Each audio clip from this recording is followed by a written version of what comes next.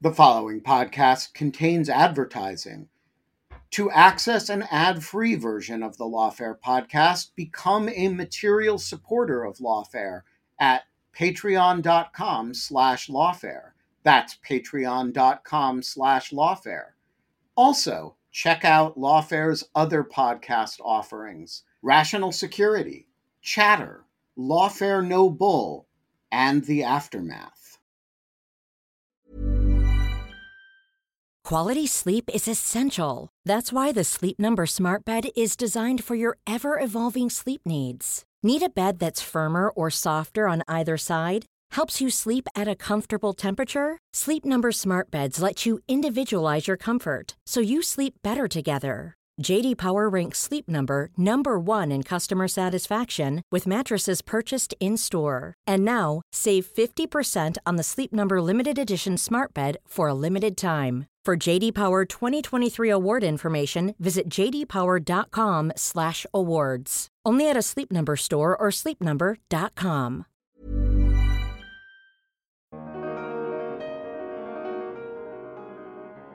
So there's like a mountain of documentary evidence to begin with. There's also a question of, there are all of these documents, but how can you really convey what had happened? How can you really convey what had happened? And so witnesses are brought in, but it's also decided to use film evidence. And part of why they have this film evidence is because there had been cameramen that had been embedded with troops, right, during the war. And so there were filmmakers that had filmed the liberation of the concentration camps. The Americans and the British had filmed footage, and the Soviets had filmed footage as well. So the U.S. presents the first film. They present it pretty early on. The trial starts on November 20th. And on November 29th, the U.S. prosecution presents a film about the Nazi concentration camps in the zones that had been liberated by Western forces, places like Bergen-Belsen and Buchenwald. And it's incredibly powerful for those in the courtroom to actually visualize, to see what this looked like. Because again, there are some things that you can't convey in the documents the same way that you can with images. I'm Bryce Clem, and this is the Lawfare Podcast, November 26th, 2021. Last month marked the 75th anniversary of the end of the Nuremberg trials. To better understand the trials and their legacy, I sat down with Francine Hirsch, Distinguished Professor of History at the University of Wisconsin-Madison. Hirsch is the author of the new book, Soviet Judgment at Nuremberg, A New History of the International Military Tribunal After World War II. We covered a range of topics, including the Nuremberg trial from the Soviet perspective and the trial's legacy 75 years later. It's the Lawfare Podcast, Friday, November 26th, The Soviet Perspective on the Nuremberg Trials. Let's jump right into it. Why did you decide to write a book on the Soviet contribution to the Nuremberg trials? So first of all, my book is about the first of the Nuremberg trials, right? And that was the only four-power one. That was the Nuremberg trials that took place from November 1945 to October 1946 at the Palace of Justice in occupied Germany. And in some ways, the book, the projects, I think, like for many people working on a new project, it kind of had a serendipitous start. That I had discovered that the filmmaker Roman Karman, who was someone that I had been interested in, that he had been at the Nuremberg trials, filmed the Nuremberg trials. I discovered his documentary film about it. And I also had discovered that the Soviet lawyer, Aaron Chainin, who's also someone I had been interested in from an earlier project, had been at Nuremberg as well. And all of this sparked my curiosity because I really didn't know very much about the role of the Soviet Union at Nuremberg. I had really, I'd seen the films, read the memoirs, and a lot of the time we really get this version of this like American story. And I realized like how little was actually known. So that's what got me going with it. But it was really my first visit to the Moscow archives in the summer of 2005 that was at that point I was sure that this is what I wanted to work on because the archival materials were absolutely fascinating. So for some of our listeners who might not be fully up on their Nuremberg history, I was wondering if you could just give us sort of an overview. Why did the four powers decide to even hold a trial, and who was on trial? Right. So this, of course, is The Nuremberg trials take place in the wake of the Second World War. The United States, Great Britain, France, and the Soviet Union, the four major Allied powers, they tried 22 former Nazi leaders, people like Hermann Goering, Rudolf Hess, Joachim von Ribbentrop, Wilhelm Keitel, and they tried them for conspiracy, crimes against peace, war crimes, and crimes against humanity. They also tried 6 Nazi organizations, including the Gestapo and the SS. And just to be clear from the start, that this is a trial just of the European Axis powers. And so those are the ones who were on trial. And in terms of why they decided to hold a trial, this is, for me, was a really interesting part of my research, was coming to understand just how important the Soviet Union was for making the Nuremberg trials happen. In the middle of the war, really in the darkest days of the war, when victory is not yet in sight, the Soviets were out there pushing for what they called at the time a special international tribunal. And they were motivated by really the devastation of the German occupation of their country, and also by thoughts of reparations. It was in October 1942 that Soviet Foreign Minister Vyacheslav Molotov called for this tribunal and invited all interested governments to cooperate. And he says we should cooperate in bringing Hitler, Goering, Hess, and other Nazi leaders to justice. And the Americans and the British at the time were pretty slow to come on board. The British argued that Nazi crimes were far too serious for a trial, and if anything were to be done after the war, that it should be some kind of punishment by executive decree. And the Americans, remember, this is during the war, they were worried about reprisals against Allied prisoners of war. So it's really towards the end of the war, when victory is in sight, that the Americans and eventually the British come around to the idea, and then France is brought on board as well. And then once plans are made, then the different powers involved have different ideas about what Nuremberg should look like and different aspirations for really what the trial should be about. I mean, they're all clear that they want a trial, they want to bring the Nazi war criminals to justice. But in terms of what that should look like, that's where they differ. Let's jump into the Soviet delegation. Who was in that delegation, and what had their background been within the Soviet Union and the broader Soviet government? Yeah, I love talking about the members of the Soviet delegation to Nuremberg, in part because in so many of the wonderful films and memoirs that we have, we don't really have much attention to them at all. And so when we talk about the Soviet delegation, we're in part talking about the Soviet legal team. We're talking about the prosecutors, like Soviet Chief Prosecutor Roman Rudenko. We're talking about the Soviet judge, Yona Nikitchenko, and their assistant prosecutors and the alternate judge at all. And one of the things that I think it's really important to keep in mind about the members of the Soviet delegation is that they were practically all of them involved in one way or another in the Soviet Union's show trials of the 1930s, including the Moscow trials of 1936 to 1938. And these were trials that Stalin had used in the 1930s to take down his political enemies. So the fact that Stalin, when putting together a delegation for Nuremberg, decided to send people with this kind of show trial experience, who were very good at public speeches, who were very good at a certain kind of propaganda, I think this gives us a sense of what Stalin had in mind. The press corps, though, it also included amazingly talented writers, filmmakers, artists from the Soviet Union, people like the political cartoonist Boris Efimov, the playwright Vyacheslav Vishnevsky, the filmmaker Roman Karman. And I was very interested in their stories as well. In the research that I did in the Moscow archives, and I got to look at diaries and letters and just have a sense of what their experiences of Nuremberg were like. The delegation also included translators, interpreters, typists, stenographers, and also secret police agents who are really important to the Soviet team. And then there were also people like other lawyers, who were legal advisors, like the Soviet lawyer Aaron Trainin, who Trainin played a really important role behind the scenes in terms of helping to develop certain legal categories that then became important to the trials. One more thing I'll add as well, because we have the Soviet delegation that's in Nuremberg, but there's also a secret Soviet team back in Moscow. In fact, Stalin had put together 2 secret commissions whose job it was to kind of keep tabs on the Soviet delegation in Nuremberg and try to influence things from afar.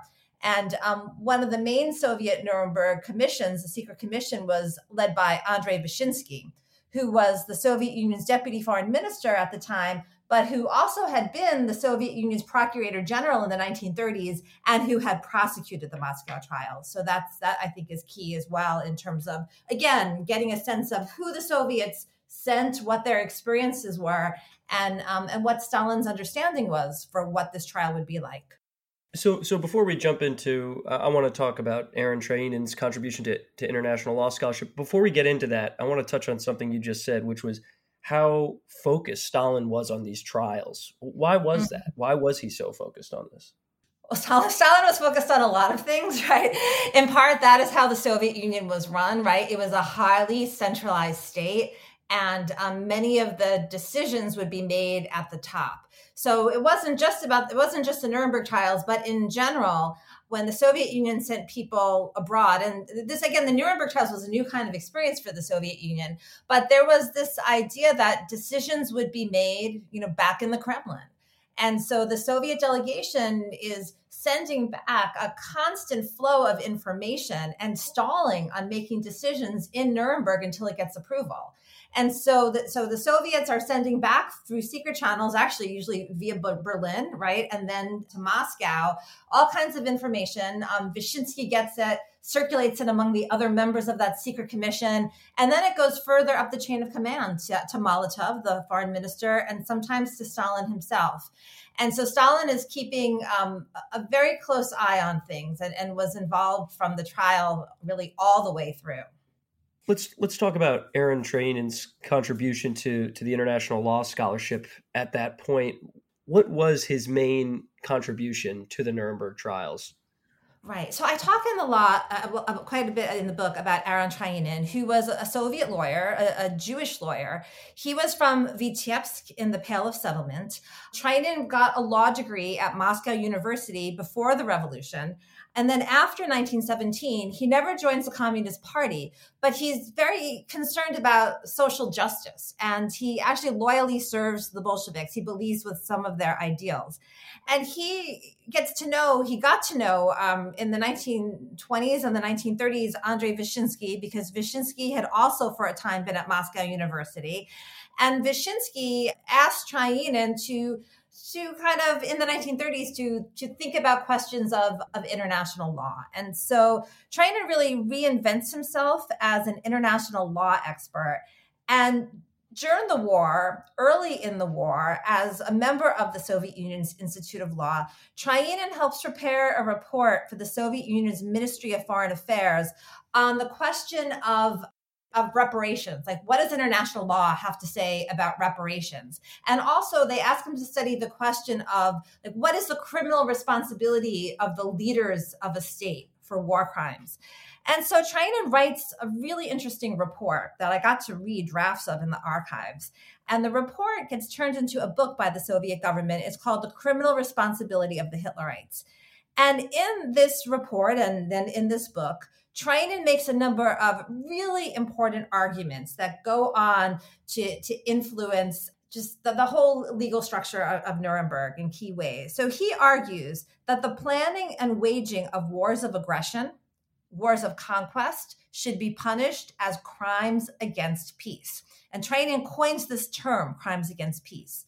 He also argues that Nazi leaders could and should be tried for participating in a criminal conspiracy. And he challenges the defense of just following orders, right? The defense of superior orders.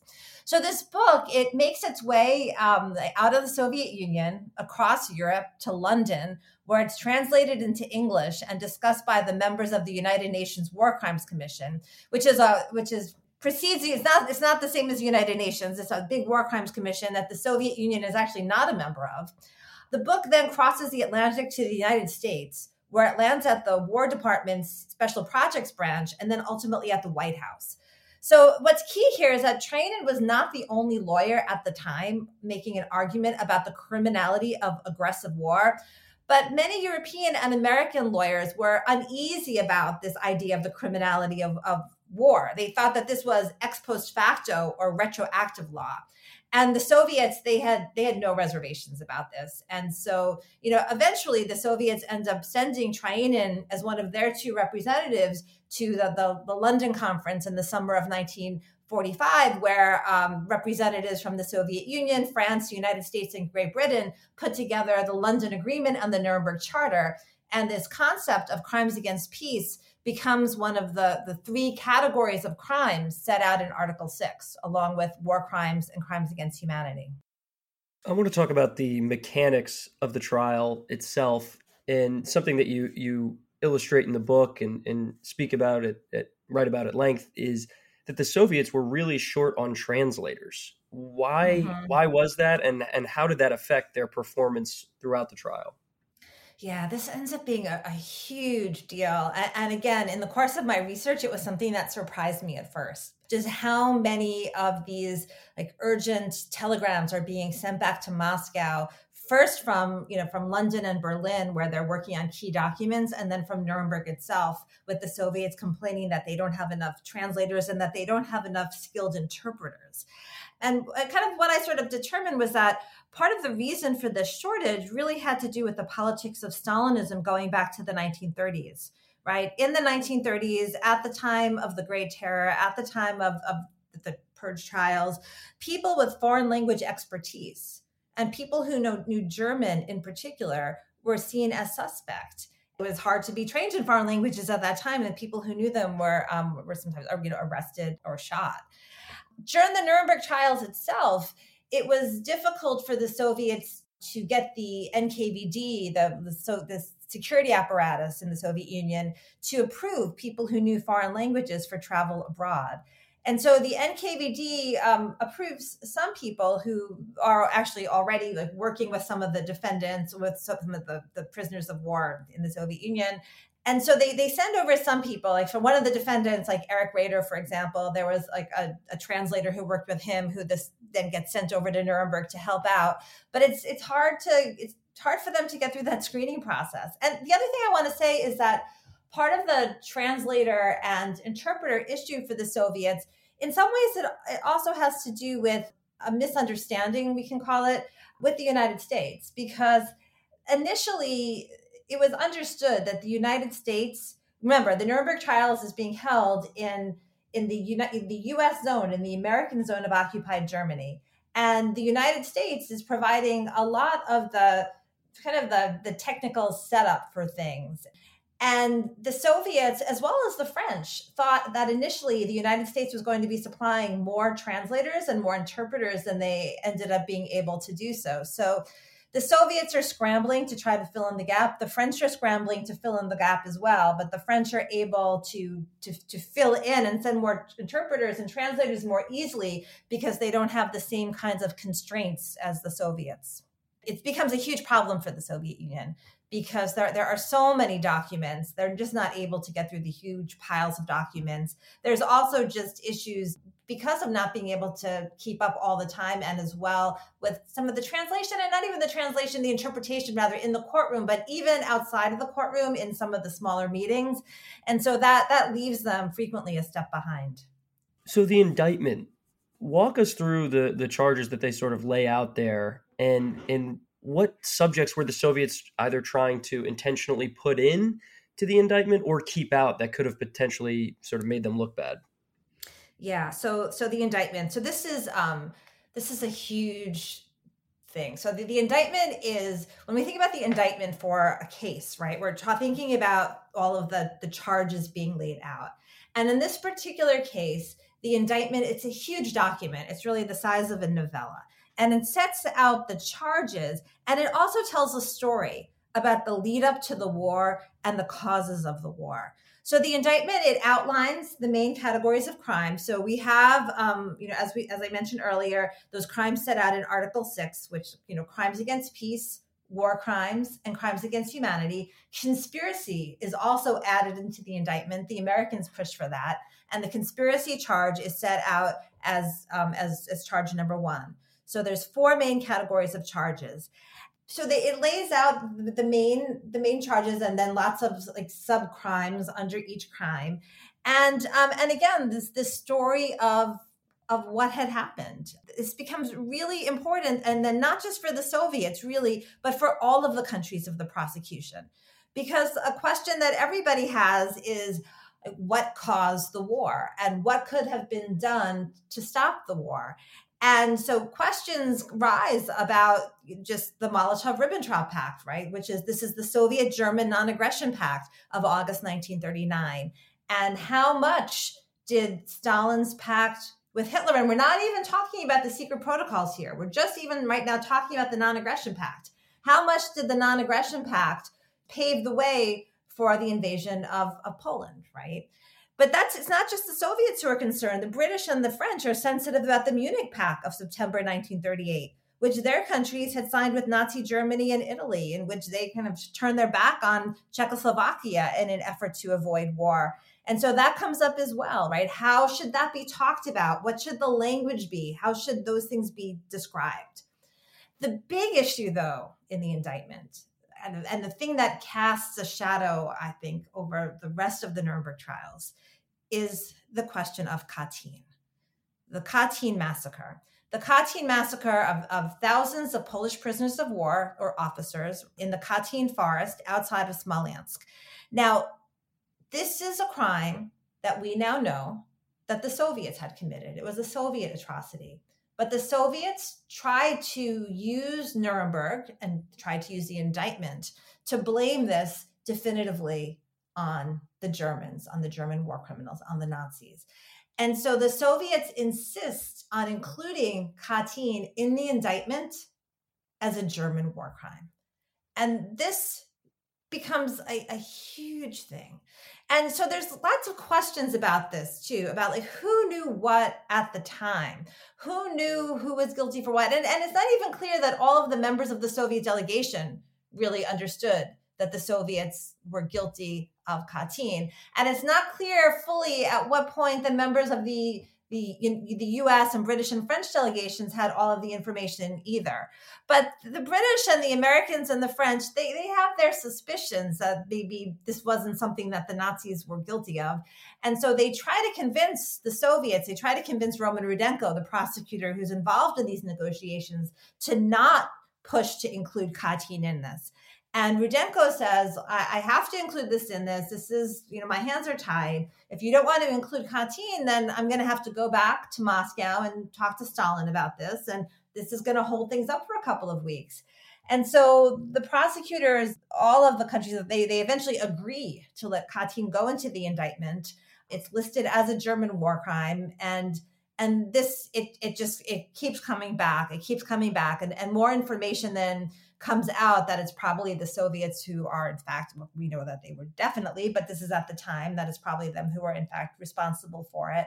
And I think that just from, kind of reading Jackson's materials, diaries, letters, my sense is this is probably one of Jackson's biggest regrets about what happened during the trials, was letting, Katyn get into the indictment, because it just becomes a huge issue later. Right, and you're talking about Justice Robert Jackson, who was the lead U.S. prosecutor. Yeah, Robert H. Jackson. And that's a good segue to my next question for you, which you write that Justice Jackson wanted to bring American ideas about justice to post-war Europe. How did he use Nuremberg to further that cause? And why did he think that other countries like France and the Soviet Union were not in a great position to do that? No, that's a really interesting question. So again, all of the countries that are involved, the four Allied powers, they want to use the Nuremberg trials to bring the Nazis to justice, but they have different ideas about what kind of a trial it should be, what things should look like. And as we talked about in terms of Soviet expectations, Stalin's expectations, the Soviets are expecting things to be more or less open and shut. They take Nazi guilt as a given. And we have to remember, too, the different perspectives of the countries coming in.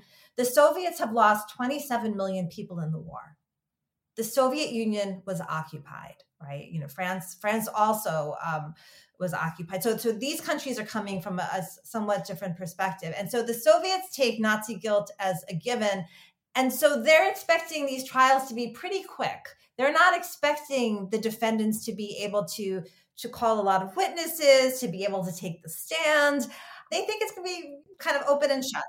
That's because of their experience at the show trials, right? I mean, they think that, at those Moscow show trials in the 30s, everything was scripted, and they didn't necessarily, think that this would all be scripted, but they thought it would go a lot quicker. Would you say that's accurate?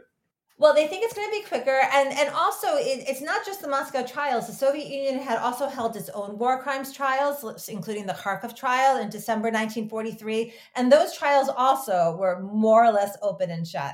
And I think it also has to do with, I think, all of the countries involved when they're initially talking about a trial, when everyone gets on board with the idea, no one is imagining that the trials are going to go on for almost a year, right? They're imagining that things are going to just take a few months.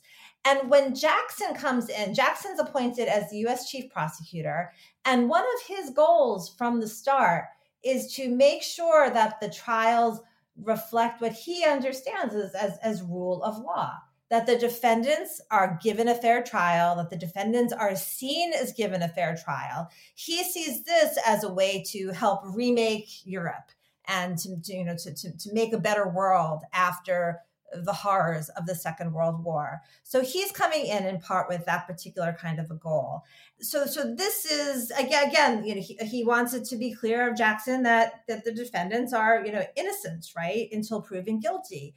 So again, these countries are coming at things with different experiences from the war. They're coming at things from different legal traditions as well. And so all of that affects the setup of things and what happens. And Jackson, in the course of starting to gather information about Nazi crimes, and while he's traveling in Europe, while he has his assistants gathering evidence, it becomes more and more clear to him, again, that the Soviets and maybe the French, that maybe things are more complicated. He writes a letter to Truman before the start of the trial. And he complains in this letter, right, that the French trials of collaborationists that were taking place and Soviet-run trials that were taking place at the time in Hungary, for example, that he writes that these were nothing that we would recognize as trials. And he wants it to be clear that Nuremberg should not be like that the Nuremberg trials should be recognized as something that the United States would be proud of, that the United States would recognize as a fair trial that followed rule of law. Jackson also thought that the Soviet Union and the French maybe were not all that qualified to present on certain charges. He also complains to President Truman that the Soviets and the French were, he writes that, I'm going to quote him here, he says they were doing some of the very same things we are prosecuting the Germans for. And here he's talking in part about the Soviet annexation of the Baltic states and the French mistreatment of prisoners of war. And so he fights really hard for a great deal of U.S. influence and for the United States then to be presenting key evidence and key charges because he thinks that the U.S. is coming from a moral high ground here. Life is full of awesome what-ifs, and some not so much, like unexpected medical costs. That's why United Healthcare provides Health Protector Guard fixed indemnity insurance plans to supplement your primary plan and help manage out-of-pocket costs. Learn more at uh1.com. I'm Sandra, and I'm just the professional your small business was looking for. But you didn't hire me because you didn't use LinkedIn Jobs. LinkedIn has professionals you can't find anywhere else, including those who aren't actively looking for a new job, but might be open to the perfect role. Like me. In a given month, over 70% of LinkedIn users don't visit other leading job sites. So if you're not looking on LinkedIn, you'll miss out on great candidates like Sandra. Start hiring professionals like a professional. Post your free job on linkedin.com/people today. Hey, Lawfare listeners, Ben Wittes here.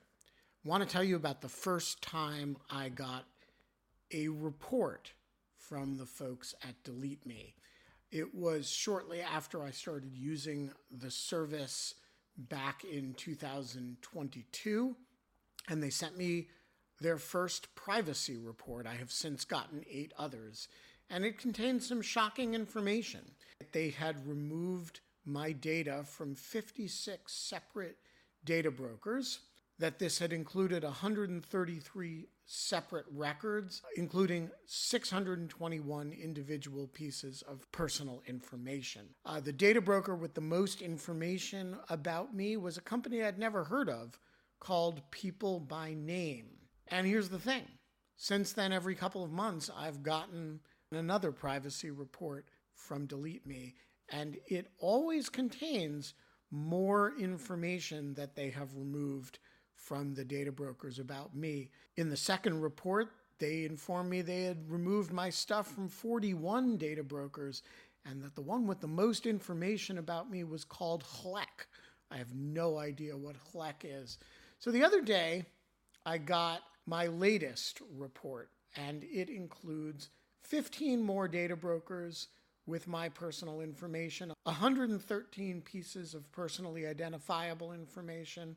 Big culprit this time is something called My Life. Well, I want to tell you that they don't have My Life anymore. And that is why I recommend Delete Me. As this little anecdote shows, there's a lot of my data out there, and these companies keep acquiring it and making it available to anybody who can pay. And I have slept a little bit more easily ever since I found a solution to this problem. And I want to stress, as I do every time, that I started using this before Delete Me started advertising with Lawfare. Delete Me finds and removes any personal information you don't want online, and it makes sure it stays off. And that's the point of this little story, that, they keep coming back. You can get it removed once, but they'll put it back, and then Delete Me comes and takes it off again. It's a subscription service that removes your personal information from the largest people search databases on the web, and in the process helps prevent potential identity theft, doxing, and phishing scams. Delete Me sends you regular personalized privacy reports, just like the ones I've been describing, showing what info they found where they found it, and what they removed. And critically, as this story reflects, it isn't just a one-time service. It's always working for you, constantly monitoring and removing the personal information you don't want on the internet. It does all the hard work of wiping you and your family's personal information off the web. Data brokers hate Delete Me, which is why I like it. Your profile is no longer theirs to sell. So take control of your data and keep your private life private by signing up for Delete Me, now at a special discount for our listeners. Today, get 20% off your Delete Me plan when you go to joindeleteme.com/lawfare20 and use promo code lawfare20 at checkout. The only way to get 20% off is to go to joindeleteme.com/lawfare20 and enter code lawfare20 at checkout. That's joindeleteme.com/lawfare20, code lawfare20. Let's get into some of the evidence in the trial. Film plays a particularly important role at Nuremberg. Why?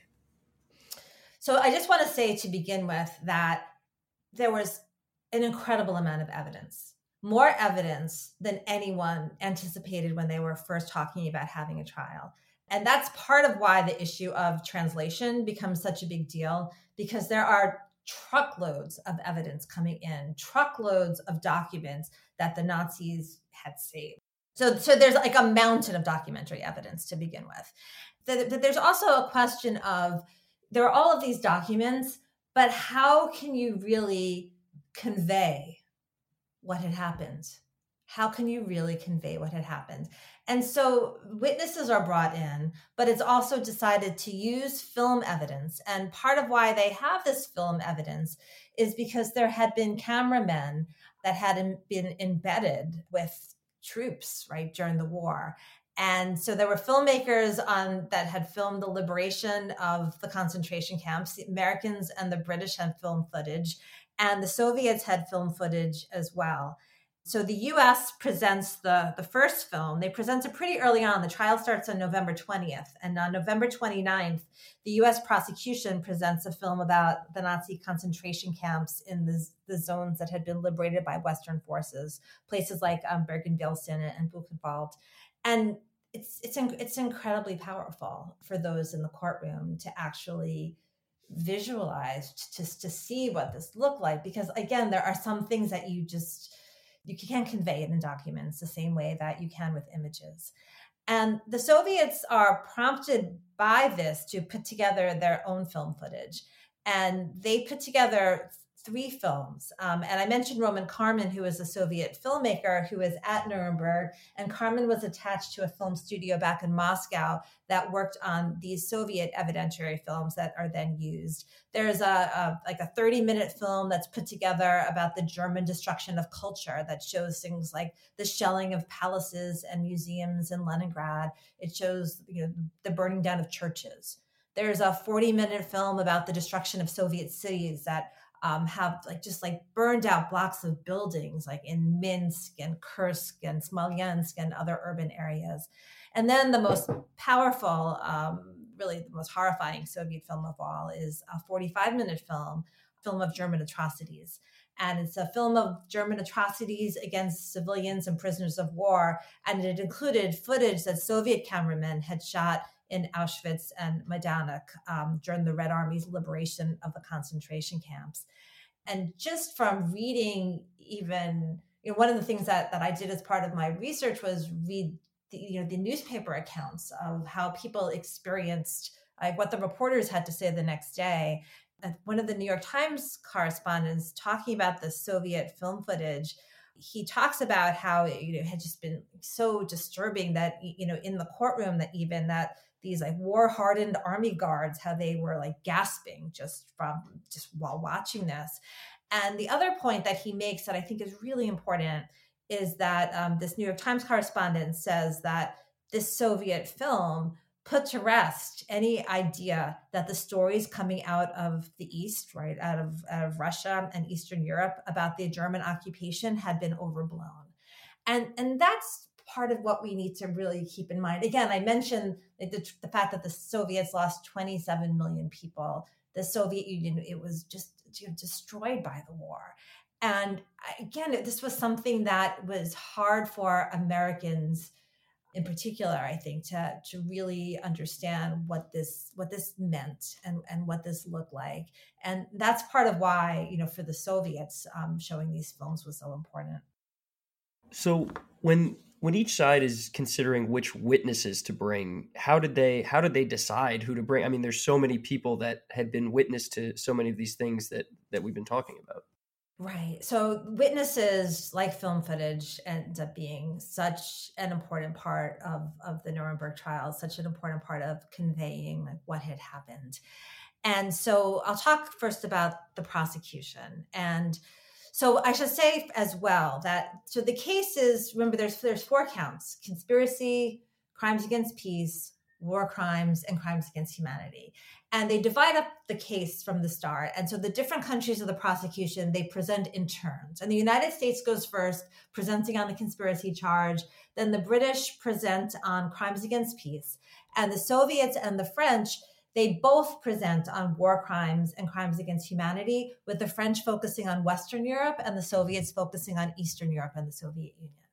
And so in terms of the witnesses that are brought in, they're also bringing in witnesses to talk about those particular kinds of crimes and charges. And so the Americans, when they're talking about the conspiracy, they're mostly bringing in, not fully, but for the most part, German officers. So people like the SS General Otto Ohlendorf and people like Lehusin as well. So they bring in these people in order to talk about German war plans, in order to talk about Hitler's plans for the final solution, right? So this view of what was going on kind of from behind the scenes. And those end up being incredibly important witnesses for the case. The Soviets and the French, when they bring in their witnesses on the crimes against humanity charge in particular, they're bringing in witness survivors. And the Soviets initially, by the way, they were on the fence about bringing in witnesses. They were uncertain about whether to do so. They ultimately decide to do so, and it becomes really the most powerful part of their case. And so they bring in witnesses, the Soviets and the French, to talk about the concentration camps, to talk about the Einsatzgruppen. They bring in witnesses who can really bear witness and give meaning to the numbers. Because again, when you have these numbers of millions of people, right? What does that mean after a while. But when you have one person standing up in court and testifying on a very human, very individual level, you combine those two together, and that, I think that gave a more powerful sense of what exactly had happened in the occupied territories. I'll mention Avraham Sutzkever, who is one of the witnesses that the Soviet prosecution brought in, whose testimony was just incredibly powerful. Sutzkever was a Yiddish poet. He and his wife Friedke had been interned in the ghetto in Vilna. They escaped and joined the partisans, and the Soviets actually staged a rescue operation to get them out because Sutzkever's poems had been smuggled out, and he was really seen as just like kind of witness survivor. Anyway, at Nuremberg, he testifies about the Einsatzgruppen and just the murder, the annihilation of Jews of Vilna. But one of the most disturbing parts of his testimony as well, for people who were there at the time, again, when people talked about it afterwards, he also talks about the murder of his newborn son. And I think it's things like that just, it really just left an impact. So that's in terms of thinking about the witnesses for the prosecution. In terms of the witnesses for the defense, again, this is one of the things that took the Soviets by surprise. When the Soviets early on were pushing for a special international tribunal, when the Soviets were thinking about a trial, they were not imagining a trial in which the Nazi defendants, who they just saw as straight out guilty, in which they'd be able to call all kinds of witnesses to testify. You know, Goering has witnesses come to testify that Goering was really a good person, right? Like high moral character and all of this. And so the defense brings in all kinds of witnesses for the defendants, but the defendants are also allowed to take the stand in their own defense. And some of them go on, for days and days and days. And this too is just something that the Soviets really had not anticipated happening. No one had really. I mean, just Goering's testimony in particular. Right. And I mean, the Soviets, as you described, were really bad at cross-examination. Why was that? Right. I also say that with Goering, like everyone was bad at cross-examination. I mean, Justice Jackson, who was decent at cross-examination, he had a really hard time with Goering as well. Goering just ran circles around him. No one was really anticipating that. But the Soviets had a hard time with cross-examination really all the way through because, again, as we talked about earlier, Soviet expectations of what this would look like, who the Soviets sent to Nuremberg. The Soviets sent to Nuremberg a chief prosecutor and assistant prosecutors who had, earned their political stripes in show trials, who were not expecting the defendants to really be offering a vigorous defense, and who were not used to the kind of thinking on your feet, right, that would happen in a Western style trial. So that's part of what the Soviets were up against. It's really interesting. One of the documents that I found in the Moscow archives was the kind of these sheets of papers that the Soviets had put together for the different defendants, where they set out the questions that the prosecutor should ask the defendants, along with the anticipated answers, right? They thought that they knew like what the defendants would say. And so when the defendants denied the charges or just, ran circles around them or like made counter accusations, the Soviet prosecutors just were uncertain what to do. And remember too, that the Soviet prosecution is answering to Moscow all the time. Like they're not supposed to be making decisions by themselves. And so imagine being a prosecutor in a trial where you have to be answering to Moscow. Moscow's told you the kinds of questions that you can ask. And then to have to think on your feet and not even have all the information. That's the other thing too. Not all of the Soviet prosecutors were given full information about the history of the war. So they're at a disadvantage there as well. So the people present at trial, both the prosecutors and the audience and the media, they were hearing about these terrible atrocities day in and day out. I'm curious, what effect did that have on them when they would go home at night? How did they cope, in other words? Yeah, no, that's a really interesting question. I mean, right. It was so hard on people. And one of the things that I paid a lot of attention to in my research was the letters that members of the Soviet delegation were writing from Nuremberg. And Vysevolo Vishnevsky's letters, they're really they're incredible to read. They're in the Russian State Archive of Literature and Art. And in these letters, he recounts just how horrifying it was to have to hear these, just to listen to atrocities, stories of atrocities being told day after day after day in the courtroom. And what did they do? They went out at night, right? There was a lot of alcohol at Nuremberg. Alcohol for socializing, but also just alcohol to put the day behind you.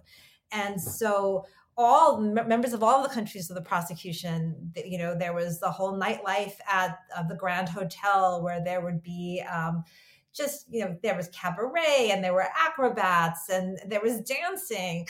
And there was a bar scene as well, where, we know that the Soviet correspondents would go to, there was a particular bar that they would go to, and they would drink with correspondents from other countries and play chess.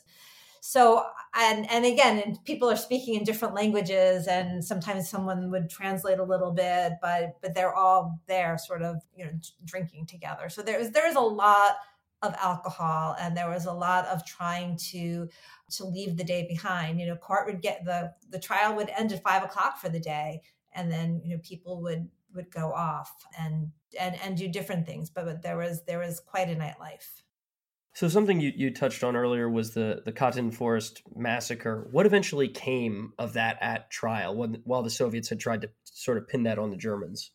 Yeah, this is a huge deal through the entire trial. So Katyn, right, it gets included in the indictment, much to the dismay of Robert H. Jackson and British Deputy Chief Prosecutor Sir David Maxwell Fyfe, who was also very much against this. It gets in there, and then the Soviets, they present their case in February. They go last, right? So they're presenting on war crimes and crimes against humanity. And the Soviet prosecution presents then, evidence of German guilt for the Katyn massacre. And we now know very clearly from research that's been done that much the Soviet evidence was falsified. So the Soviets present this quote unquote evidence. And then the defense, they asked to be allowed to bring in witnesses to challenge it. And this becomes a huge deal because there are 4 judges, one from each country of the prosecution. Yona Nikitchenko is the Soviet judge, and Nikitchenko then is contesting this, trying to make sure that the defense is not allowed to bring in witnesses to contest this evidence about Katyn. He gets outvoted. The Western judges, who are very concerned about charges of victor's justice, who are very concerned about Katyn undermining the legitimacy of the trial, they allow the defense to bring in 3 witnesses. They also tell the Soviets that they can also bring in 3 witnesses. And so at the very end of things, in July of 1946, the defense calls 3 witnesses to present evidence. Now, the Soviets are not on trial for this crime. So it's not so much evidence of Soviet guilt. It's evidence of German innocence, right? So they present their 3 witnesses. The Soviets also present 3 witnesses.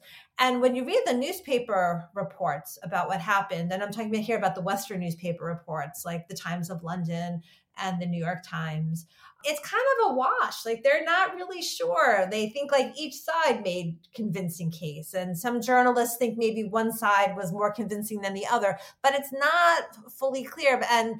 And so what happens is Katyn kind of disappears from the judgment. It is not included in the judgment as a Nazi crime. There's not a lot of on the surface discussion of what happens. This is one of those things where maybe one day we'll have access to some kind of documents that tell us about the behind the scenes discussions that the judges had about it. But what we do know is that it disappeared. For the Soviets, this is a loss, right? Because this was something that Stalin had wanted to use Nuremberg to definitively blame Katyn on the Nazis. But I think that for the trial itself, it's a huge victory for justice, right? Because the fact that Katyn is not then included, the fact that the judges do allow the defense to bring in witnesses to contest this false evidence, I think it is really important for Nuremberg's legacy. Right. So as the judges of the tribunal reach a verdict, they had a pretty difficult time reaching a consensus on the first count of conspiracy. Why was that? Yeah, so the conspiracy charge is really interesting. So you remember, like, that this is the charge that's added last, right? It's not initially in the Nuremberg Charter. It's not part of Article 6. The Americans bring in the conspiracy charge for a number of reasons. Jackson really wants the conspiracy charge in there. In part, Jackson tries to use the conspiracy, and he actually does use it, for the Americans to have more control over the case, because the Americans go first, and Jackson argues that all of the other crimes are connected to the conspiracy, that crimes against peace, war crimes, crimes against humanity. And so all the other countries of the prosecution are kind of shocked that Jackson and the American team, they go on and for much longer than anyone had anticipated, like weeks longer, because they end up presenting evidence of all of the charges. So that's part of how the conspiracy charge gets used, right, during the trial. The problem in the end is that the judges are not convinced of it. The French judge, Devab in particular, thinks that the way that the Americans have set out the conspiracy charge is just too broad, because the prosecution argues that the conspiracy had begun with the creation of the Nazi Party in 1920. And Devab says he thinks it's improbable that the Nazi Party had, from its very founding, been a conspiracy seeking world domination, right? And so, Devab then goes on and says that, like, why are we even including this? Because it's questionable. Like, how can we prove that there had been some giant world conspiracy from 1920? And he says, like, we don't even need this charge. There's been so much evidence of what he says, actual crimes. Like, there's so much evidence that the Nazis have committed actual crimes, right? There's so much evidence of war crimes. There's so much evidence of crimes against humanity, so much evidence of crimes against peace. Like, why bother muddying things up with the conspiracy charge? But some of the other judges, including the Soviet judge, they pushed really hard to keep the conspiracy in, and the compromise is reached. So the conspiracy is kept in, but it's narrowed. And so it's not dated back to 1920. Instead, it's dated to November 5th, 1937. Do you know why November 5th, 1937? Why is that? Hossbach Conference. Do you know what happened at the Hossbach Conference? I do not. That is when Hitler revealed to his generals his plans to invade neighboring countries. And so they say that, okay, that's when there's a clear conspiracy, November 5th, 1937.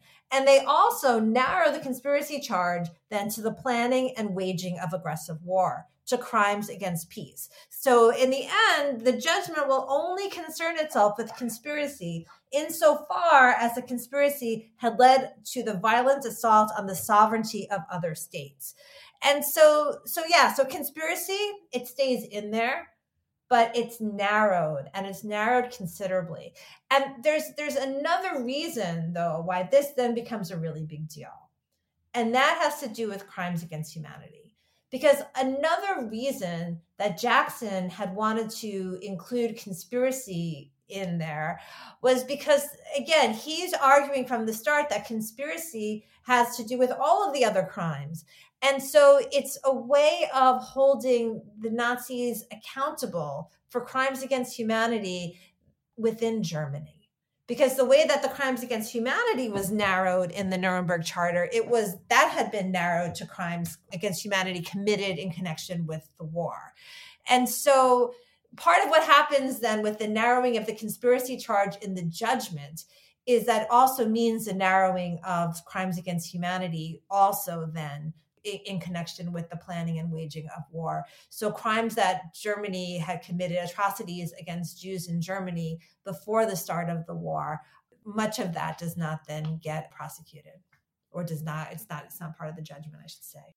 So by the end of Nuremberg, you write that the trials had become a laboratory for the articulation and development of a new language about human rights. How should we think about the legacy of the language that was developed there through the Cold War and even to today? Right. So when I talk about this laboratory for the articulation and development of a new language of human rights, I'm talking in part of what later becomes known as the Nuremberg Principles. And those are these ideas that include crimes against peace and crimes against humanity. And we're also talking about the term genocide, which also gets introduced at the Nuremberg trials. And so in the wake of Nuremberg, there's a big international discussion about these Nuremberg principles and about trying to make them into permanent international law, right? But, like, can you guess, like, what is the concern here? Like, why not? Like, what is the question here? Why not do it, right? The question is state sovereignty. And so the Nuremberg trials themselves, it had been limited to European Axis crimes. Only the Nazis were on trial. So they could disprove like German responsibility for Katyn, but Nuremberg was not a place to prove Soviet responsibility for it, right? The Soviets were not on trial. American, British, French, right? They were not on trial for any war crimes that they had committed either, right? So it's just the European Axis powers. And so then there's a question of, well, if you try to expand the Nuremberg principles, what will happen? And there was, not surprisingly, a lot of resistance on the part of a number of states because of questions of state sovereignty. And so things ultimately fall apart, and they fall apart as well because this language of crimes against peace, crimes against humanity, it all also becomes, I guess we could say, weaponized really during the Cold War, especially with the United States and the Soviet Union accusing each other of committing crimes against humanity and crimes against peace. And so I talk about it as them becoming kind of part of a soundtrack of the Cold War as well. Now, the end of the Cold War does eventually see the United Nations adopt a draft code of crimes against the peace and security of mankind. That's what it's called, which includes crimes against peace and crimes against humanity. And that's in 1996. So all the way in 1996, this is finally adopted. And then we have, of course, the creation of the International Criminal Court, right, in 1998. And the Nuremberg principles, they've served as an important foundation for international criminal tribunals for Rwanda, Yugoslavia, other post-conflict states. But there's still, like, as we know, like, there are many states, including the United States and Russia, that are still not comfortable, like, just to put it mildly, with those kinds of institutions and with signing on to all of this because of concerns about how this will play out politically. So I don't know. At the end of the day, right, it's hard to say. I think Nuremberg was incredibly successful for what it achieved in the moment at the time, like of what was possible. I think one of the biggest successes of Nuremberg was putting together, right, a comprehensive record of what had happened during the Second World War. I think that getting the language of crimes against peace and crimes against humanity and genocide, getting that into international discourse was really important as well. And I think even where there are these stalled efforts at the international level among institutions to make this into some kind of law with teeth, right? That language of Nuremberg, I think it at the time and to this day, I think it inspired, dissidents, protesters, civil rights organizations, right? They have this language to put forward claims for human rights. This language has a moral power, but the story's not over yet, right? Maybe at some point in the near future to think really optimistically, although who knows, maybe we will reach a moment where there is real political will to create an international law that goes beyond state sovereignty and that all states will sign on to. But really, who knows about that? Maybe that's just a pipe dream. We're going to leave it there. Thank you so much for joining me. Thanks so much for having me here today, Bryce. The Lawfare Podcast is produced in cooperation with the Brookings Institution. Please share the Lawfare Podcast and give us a 5-star review on iTunes. Go to thelawfarestore.com for brand new Lawfare pens, lanyards, t-shirts, and socks. The podcast is produced and edited by Jen Patia-Howell, and your audio engineer is Kara Schillen of Goat Rodeo. Our music is performed by Sophia Yan. As always, thank you for listening.